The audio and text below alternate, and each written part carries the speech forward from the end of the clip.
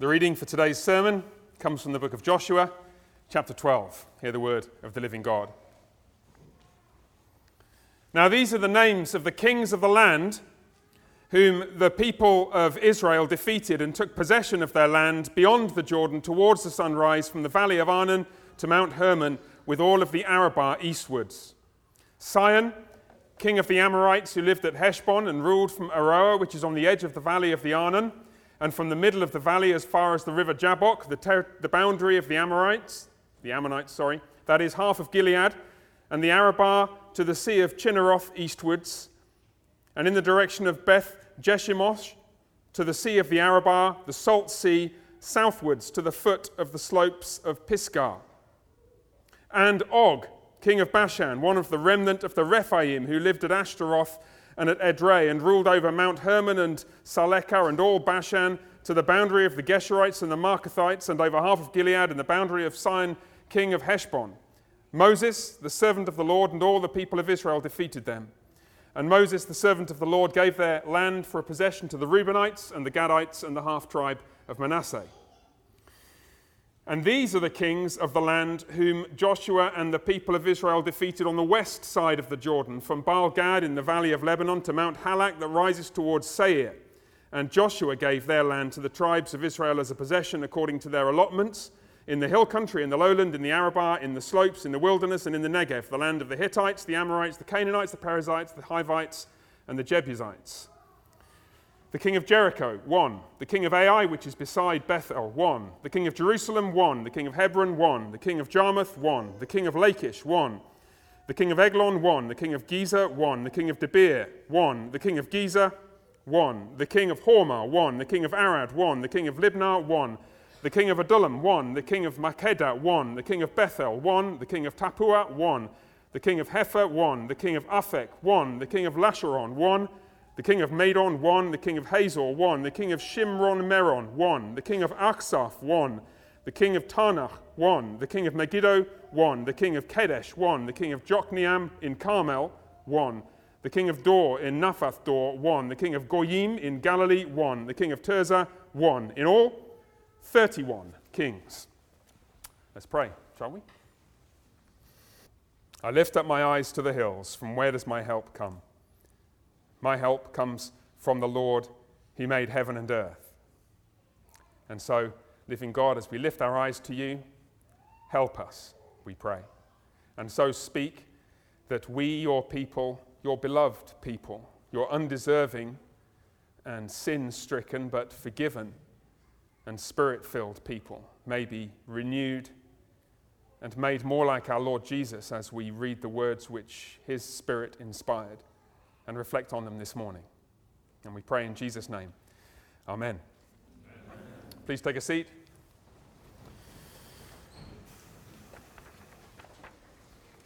So those of you who are regulars here at All Saints will know that we began working our way through the book of Joshua a few months ago. And there were a couple of things that may have made you nervous if you had any familiarity with this book before we began. Previously, and we've discussed this in some detail, there's all those battles which we had to get through, and obviously that makes people nervous. What on earth is that doing in the Bible? It's not obvious to understand the purpose of those wars and so on, especially since they're commanded by the living God. But you remember, we worked through those. We found in them God's final judgment on the Canaanite nations for their idolatry and their violence and their brutality.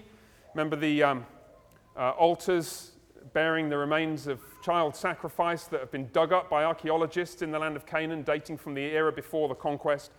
God does not take kindly to nations that butcher their children. And we recall that the door's always open. They could repent, as indeed some people did. Rahab and her family turned back to the Lord. But in the end, the Lord's goal is to fulfill his promise to Abraham, to give the land as a gift to his people and to have them establish there a kingdom of righteousness. And so throughout the book of Joshua, we're seeing this kind of pattern whereby the church is being shown how it is that we are to fight for our inheritance. In Christ, we've received the world, and our task is to fight for it. That is to say, to lay down our lives for it, like Jesus fought by laying down his life for the world. so that we may here, by God's grace, establish a kingdom of righteousness and justice and truth in preparation for his return, which will come when every power opposed to him, apart from death, the last enemy, has been conquered. So that's the first great angst-inspiring nervousness about the book of Joshua, not dealt with, but at least addressed. But today, of course, we come to the second, which we've not talked about before, and you may have been wondering, seriously, Pastor, are you going to read all that? The remainder of the book of Joshua is full of texts which, not to put too fine a point on it, don't look exactly like inspiring sermon material. All these lists, verse 10, the king of Jerusalem, 1. The king of Hebron, 1. The king of Jarmuth, 1. Please don't stop, Pastor. We're enjoying this so much. And this is just the beginning. If you look through the rest of the book of Joshua, you will find lists of defeated kings, you will find lists of tribal inheritances, you'll find lists of cities in different regions, and lists of Levitical pasture lands, and lists of cities of refuge, and all. One commentator writes, and I quote, "This doesn't exactly engulf the reader in a glow of devotional warmth." And I don't know how you felt as I was reading through. I don't know how many mistakes I made. I counted 3 or 4. I'll have another go if you really want me to, but I think we can probably leave it there, can't we? It's also like there's a practical issue, isn't there? It's not obvious the day-to-day relevance of something like this. The same commentator who commented on the devotional difficulty of a text like this also pointed out that it doesn't exactly help prepare you for a week at the office or a day on the tractor to know that the king of Jarmuth was conquered. Thank you, Lord. And so it may be tempting to skip over these chapters, but I don't think it will come as much of a surprise to know that we're not going to do that. What's actually going to be our experience, I pray, today, is a number of things. Firstly, we're going to have a chance to re-examine our convictions about Scripture in relation to a text that tests those convictions more strongly than most. And then once we've done that, we'll just think more specifically about this chapter. And it seems to me, by God's grace, we may discover not only that this has implications for our world, but this has implications for us. By the end of today, I hope that this text will have addressed the thing that everybody has been talking about for the last 10 days or so, the recent Supreme Court decision. But to get there, we have to do the long, hard work of just thinking, okay, let's think about what kind of a book Scripture is. Let's begin just by taking a step back and thinking, what do we expect to find when we open the Bible? The guiding principle with which I hope you were wrestling as I was reading the king of Libnah, 1. The king of Adullam, 1. The guiding theological principle is, obviously, that this is the inspired, precious word of the Spirit of God. Paul remarks, doesn't he, to Timothy, all Scripture is breathed out by God and is profitable for teaching, for reproof, for correction, and for training in righteousness. He doesn't say, well, the New Testament is really useful. You want to wait till that's written. And then there's some stories back in the Jewish Torah, like the book of Daniel, that's kind of fun, and the story of Joseph, and maybe the Ten Commandments. You should pay attention to them. So some of Scripture is God-breathed and is useful for... No, he doesn't say that. He says all Scripture, profitable for teaching and reproof and correction and training in righteousness. Psalm 119, how I love certain bits of your law. No? How I love your law. And there is something about Scripture which has a different character to any other writing. And that's one of the challenges to us. We approach this, and it's not obvious how it is. But we have to approach it with the conviction that it will be. Now, that doesn't mean that the meaning of Scripture will always be obvious. Don't worry if it wasn't kind of leaping out at you off the page. You know, you read the book of Mark, or you read Philippians or Colossians or something, you very readily see yourself in those texts, yeah? It's not difficult very often to see and to feel the Word of God speaking to you. And don't worry if it's not obvious how this does, but we have to approach it without that sense of dismissive skepticism that will say, well, this obviously can't mean anything. Also, just a more subtle point, we shouldn't expect necessarily to find the same concentration of theological detail. Pastor Neil and I, in preaching through books like 1 John or James, 1 John, Pastor Neil's been preaching recently, I've been preaching through James a few months ago. I mean, we'd go really slowly, like 2-3 verses at a time, and find so much stuff there that I had to come back next week and finish it off. And it shouldn't unnerve us too much if we don't find quite the same concentration of detail. But we've got to remember that we can't just dismiss this as like 10 chapters of editorial details. It's true. The people of Israel had administrative and civil documents. And in fact, some kind of officials and administrators are mentioned in Scripture. Shebna is mentioned in the book of Isaiah. And there's a bunch of other people who would have kept documents with lists of tribal inheritances in them. The puzzle is not that Israel would have kept such lists. The puzzle is that they found their way into the inspired Scriptures. And so we're not at liberty just to do what it's tempting, and one or two commentators sadly do, say, well, this is kind of administrative details, and you can tell they're kind of eager to skip on to chapter 22 where something interesting seems to happen again. If we can't see anything useful here, we need to look harder. I think of this, I was talking to somebody earlier this week, I think of this as a kind of stress test for our doctrine of Scripture.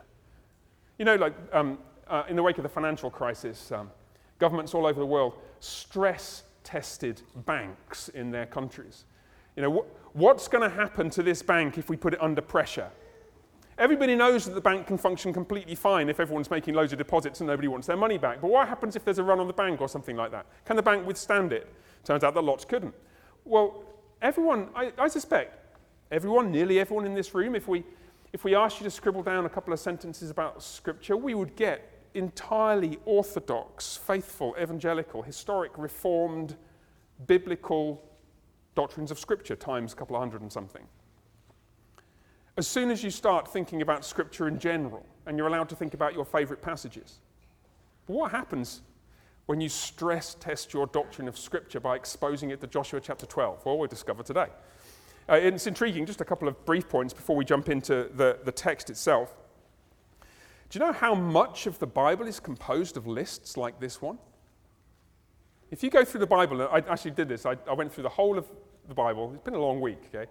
And I counted all the chapters which contain lists of people and lists of places and lists of things which you know, when you're doing your personal Bible reading, you kind of eyes glaze over and you sort of skip on to the next chapter, or you skip on several chapters if you happen to be in 1 Chronicles. If you gathered together all the lists in the Bible and put them all together in one book, that book would be 41 chapters long. The fifth or sixth longest book. It'd be about the same length as the book of Job, 42 chapters. Only Psalms, Genesis, Isaiah, and Jeremiah would beat it. It's clear that this is something that matters. And it must have mattered. Just think to yourself, let's take half a step back towards the ancient world for a second. It must have mattered to those scribes who copied out one letter at a time, painstakingly, again and again. No printing, no photocopying. It must have mattered to them.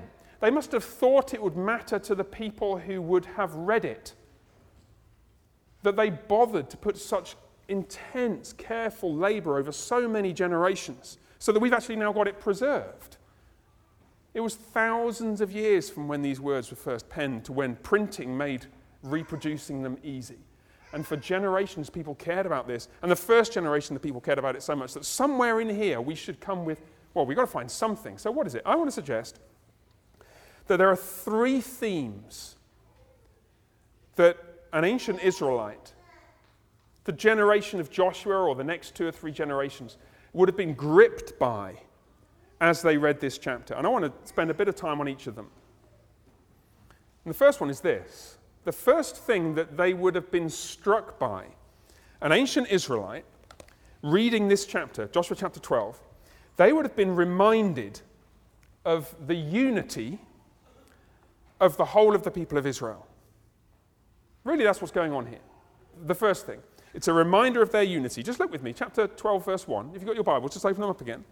Now, these are the kings of the land whom the people of Israel defeated and took possession of their land beyond the Jordan towards the sunrise. Remember, Israel's crossed over the Jordan. They're on the west side of the river Jordan. Well, this is beyond the Jordan in the east towards the sunrise. Sunrise is in the east. From the valley of the Arnon to Mount Hermon with all the Arabah eastwards. And you're sitting there, you're reading it to your kids, okay? Like a generation or so after Joshua. It's like family Bible time.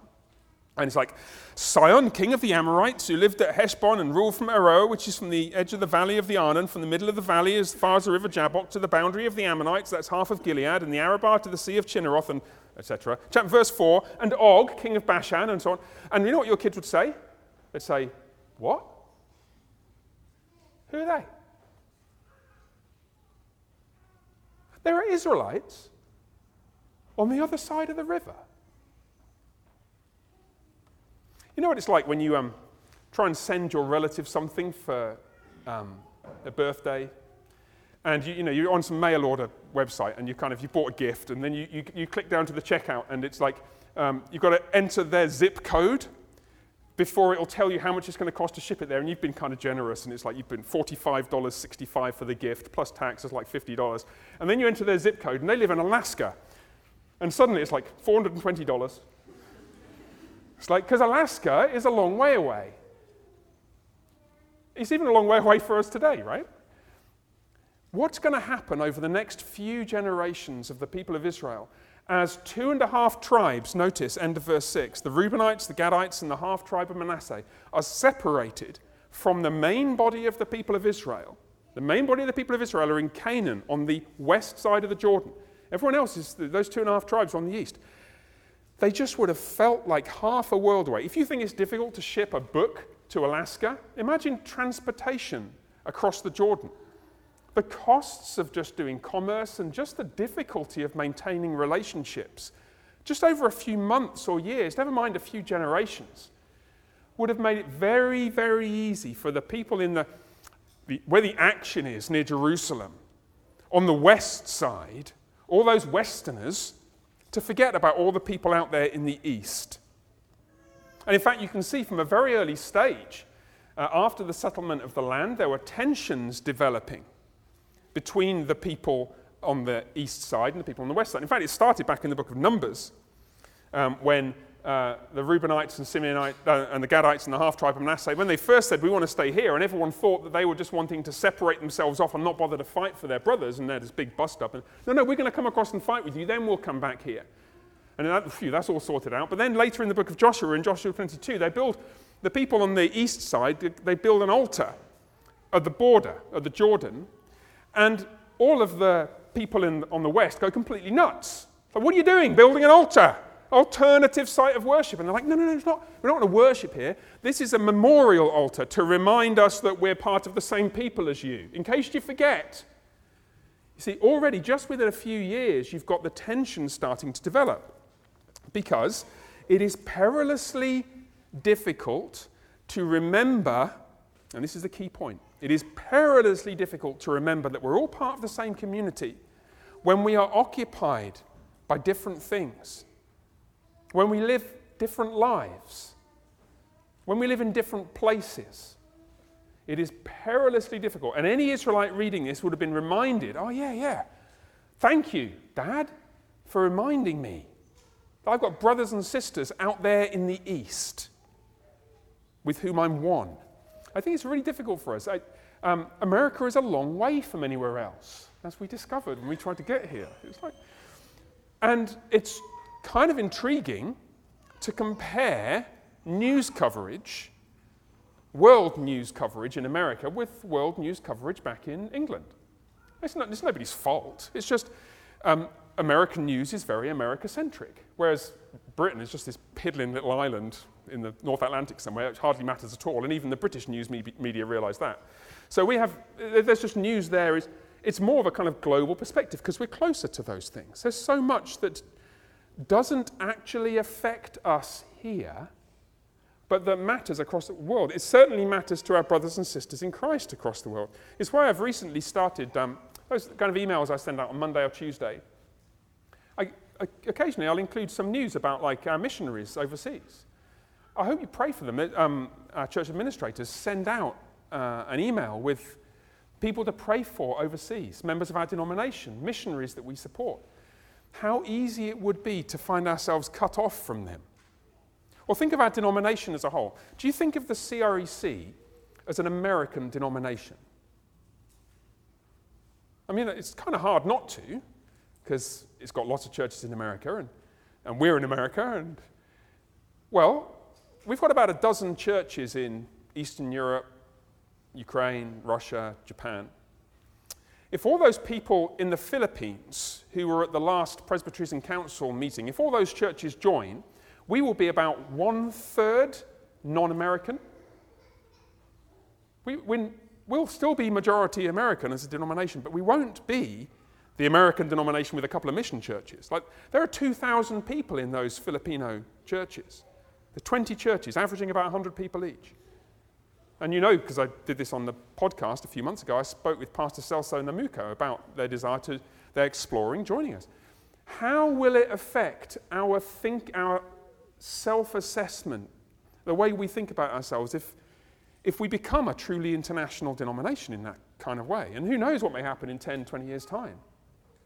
Wouldn't it be wonderful if there were CREC churches springing up in South America, in Sub-Saharan Africa?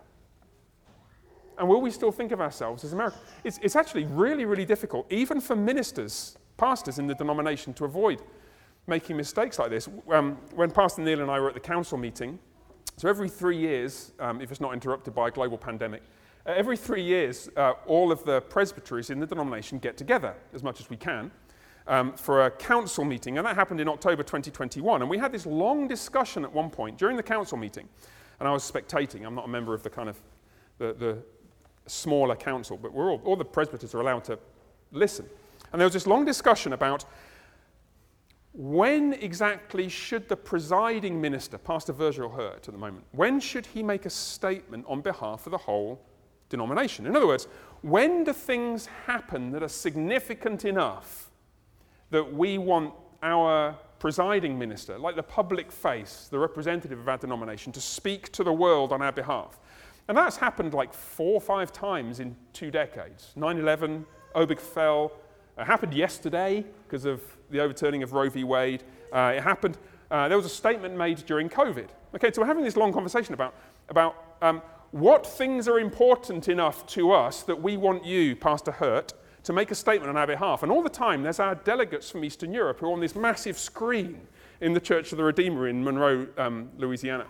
And one's from Japan, one's in Ukraine, there's one guy in Poland, I forget where the other guy is, I think he might also have been in Poland.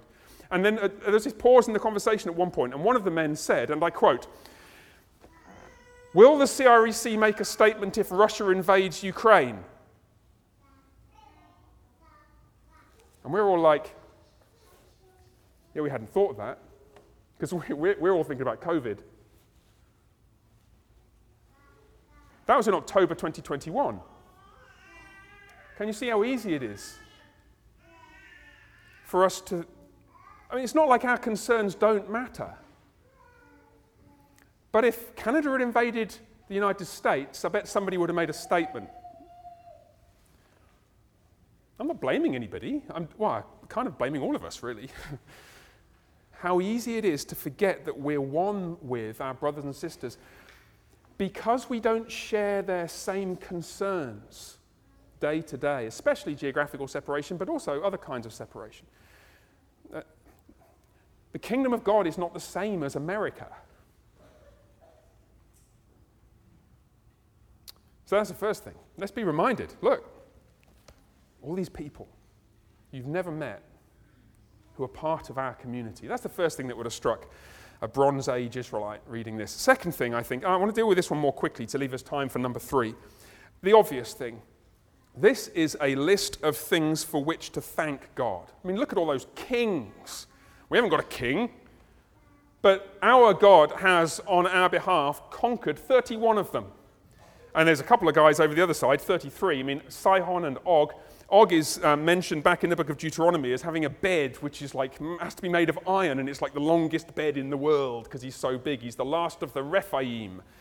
And his kingdom was overthrown by the power and might of the living God. So this is it's a reminder of God's power. It's also a reminder of God's grace, because there are a couple of names in this list in the second half of the chapter which would have been a bit embarrassing. So, for example, Ai.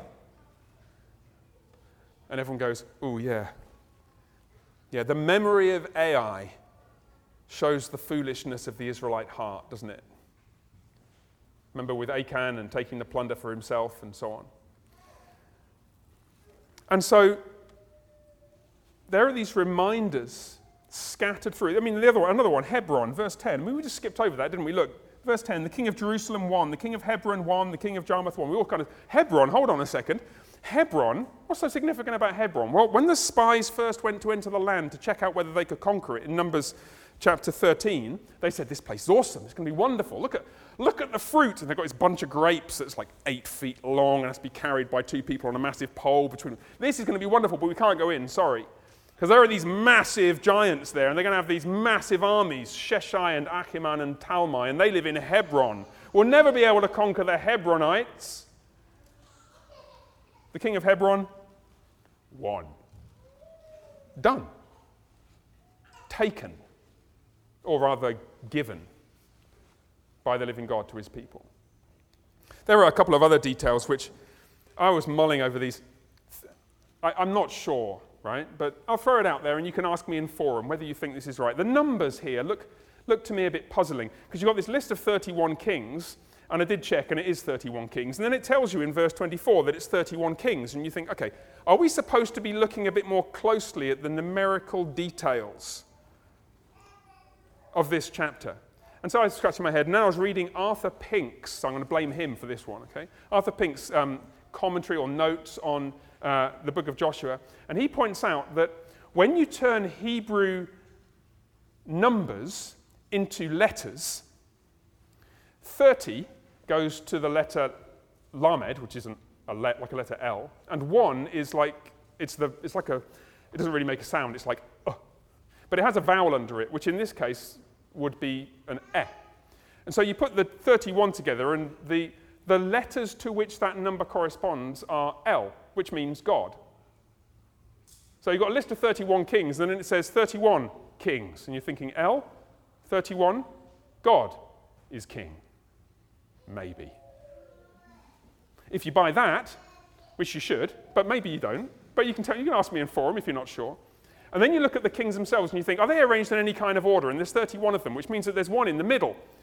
So which is the one in the middle? And you go through and try and find the 16th. Anybody want to tell me what the 16th king is in the list? Don't worry, I'll save us the time. It's the king of Bethel, which is the only place that's mentioned twice in the whole list. It's mentioned as the 16th king in verse 16, and it's also mentioned in verse 9, Ai, which is besides Bethel. So it's like, look out for Bethel. And so you're thinking, what does Bethel mean?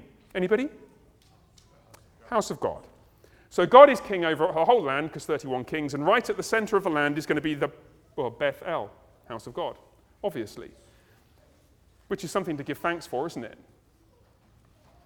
This puny little band of disorganized, grumbling campers who spent 40 years in the wilderness complaining about everything are given a land over which God will be their king if they only just sort themselves out, and his house will be at the center. Thank you, Lord. So that's the second thing that might have been on their minds. I think probably would have been on their minds even if the 31 thing and the Bethel thing are a bit sketchy. But anyway, number 3, we've got, oh my goodness, loads of time left. Excellent. So take a seat. This list, and I think this is the thing that would have probably been the most daunting, most striking thing about this list. It represents a tremendous challenge for the first generation in particular, and the second generation, of people who actually have to inhabit this land.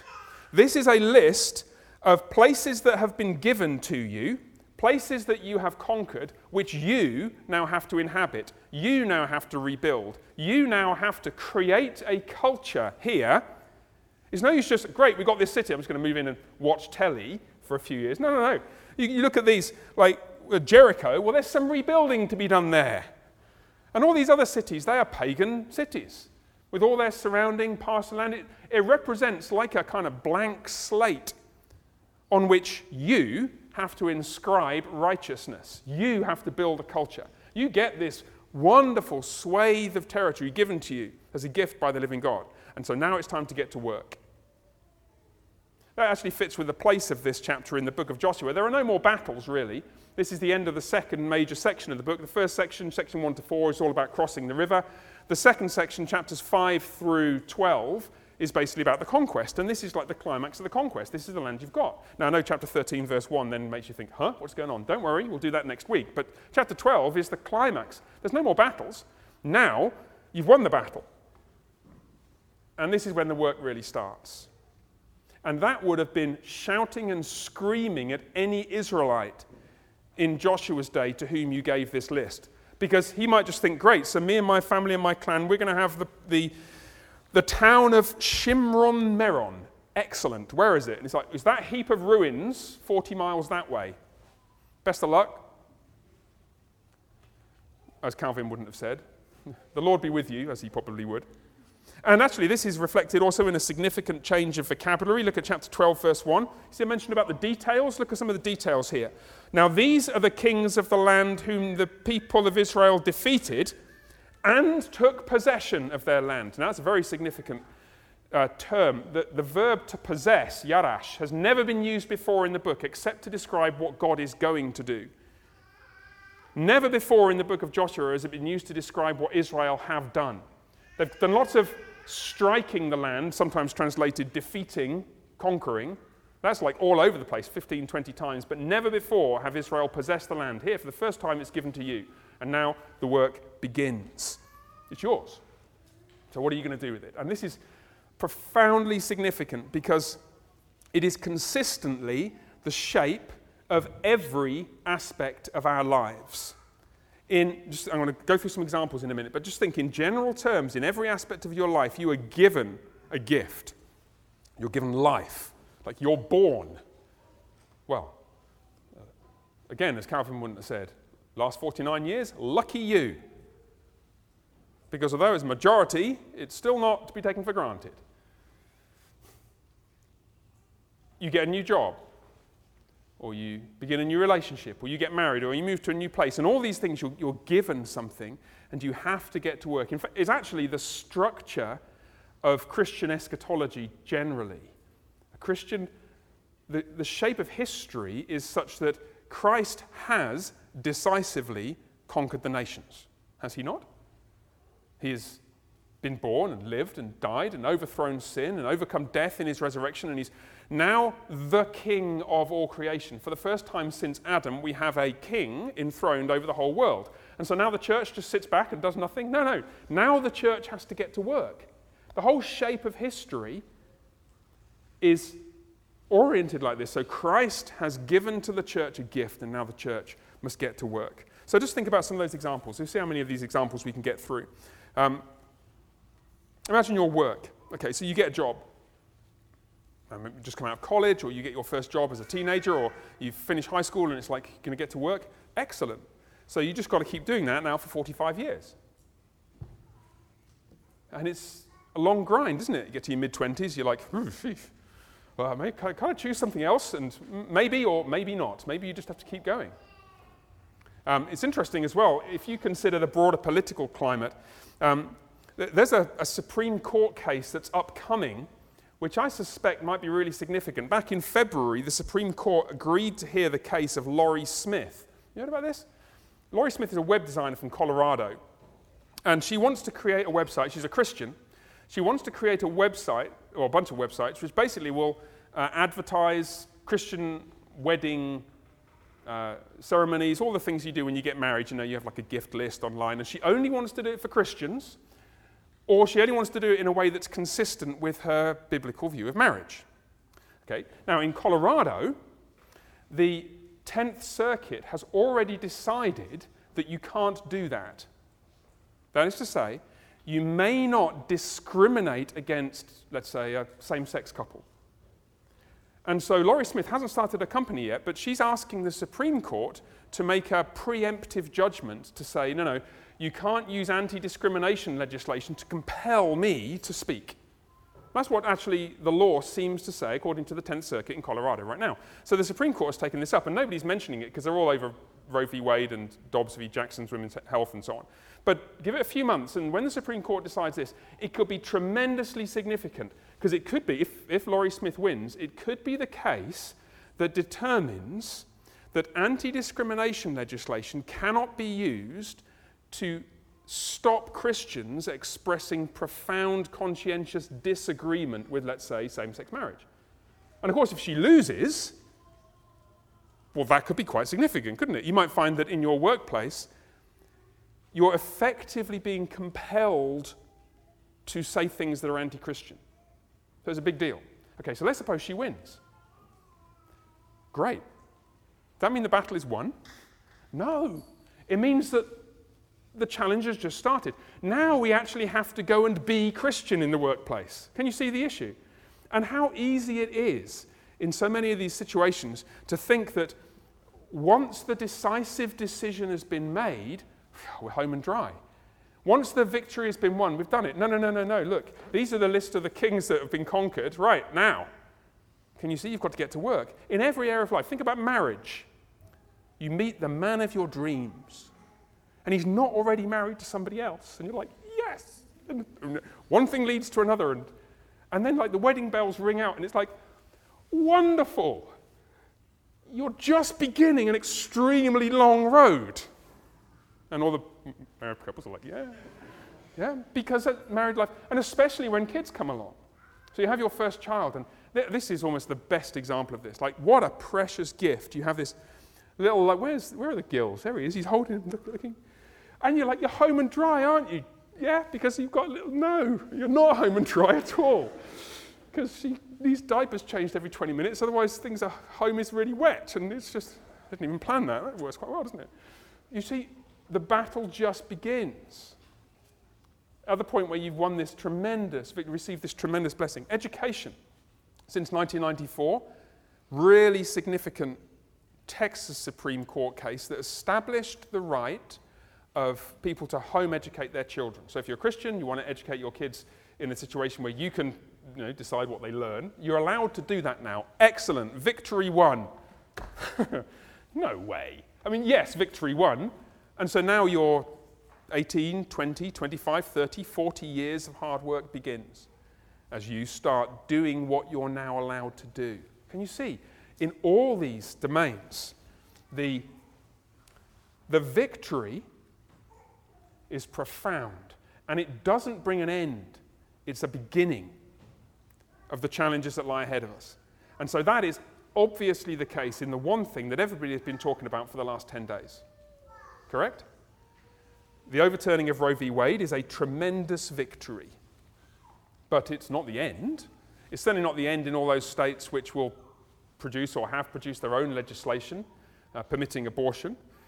And more obviously, like in our context, well, what about all those unwanted children? It didn't take Christian commentators very long to spot this, did it? We're on the brink.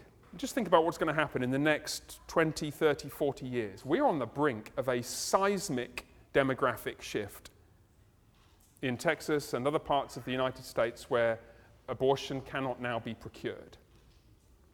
We are going to have tens of thousands, hundreds of thousands, over the years, millions of children born to parents who in their heart of hearts didn't want the kid.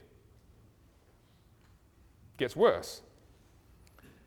Over 50% of abortions performed up till this point in the US were carried out on the poorest 10% of women, so below the federal poverty line level. So that means income of less than $13,000 a year for an individual person. So now, none of them work for Disney or JP Morgan and are going to get shipped out of state so they can get the thing done. Those ladies are going to have their children. And they're the least able financially to care for them. They're also likely the least able in other ways because 85% of women who seek abortions are unmarried and 55% of them don't even have a partner whom they're living with. This is a predominantly poor, single mum issue. So here's the challenge for All Saints Presbyterian Church for the next 4 or 5 decades. Poor, single mum walks in. And not just one. Is this the kind of place where we'd make her feel welcome, or would we just make her feel really poor and single? You can't, the Supreme Court can't fix that. That's us. That's us. Now, I don't think I want to beat up the Christian church on this. That historically, the data suggests that Christians have actually done quite well at caring for the unborn. Pregnancy Help Centre,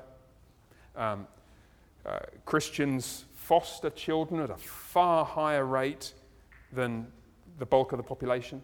5% of Christian families adopt children. The rate is 2% in the bulk of the population. So 2.5 times the rate of the bulk of the population. That's the Christian adoption rate. I don't think that's bad. I think that's great. I mean, whether it's enough, maybe it's the case that really what we need to do is to think, thank you, Lord, for this tremendous victory, and now we need to step up, don't we? Historically, again, if you just think scripturally, it's very easy to think of examples where the people of God won tremendous battles, isn't it?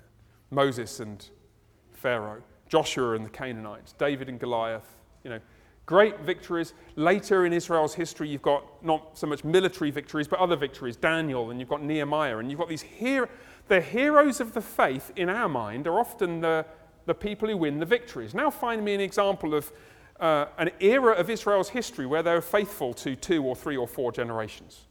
Can you find a single example anywhere in the Bible? So back in the book of Deuteronomy, the Lord says that the Lord your God is faithful and compassionate, slow to anger, abounding in steadfast love, showing steadfast love to 1,000 generations of those who love him. And by the time you get to the book of Joshua, you're on generation number 2. Great work. You've got 998 to go. We're currently on generation 85. We haven't had 1,000 generations yet. We have a long way to go.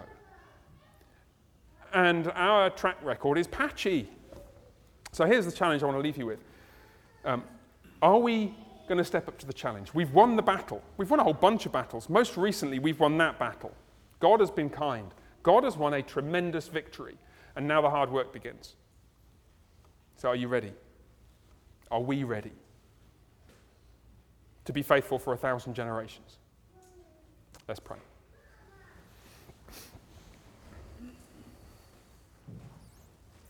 Merciful Father, you promise grace for 1,000 generations to those who love you and keep your commandments.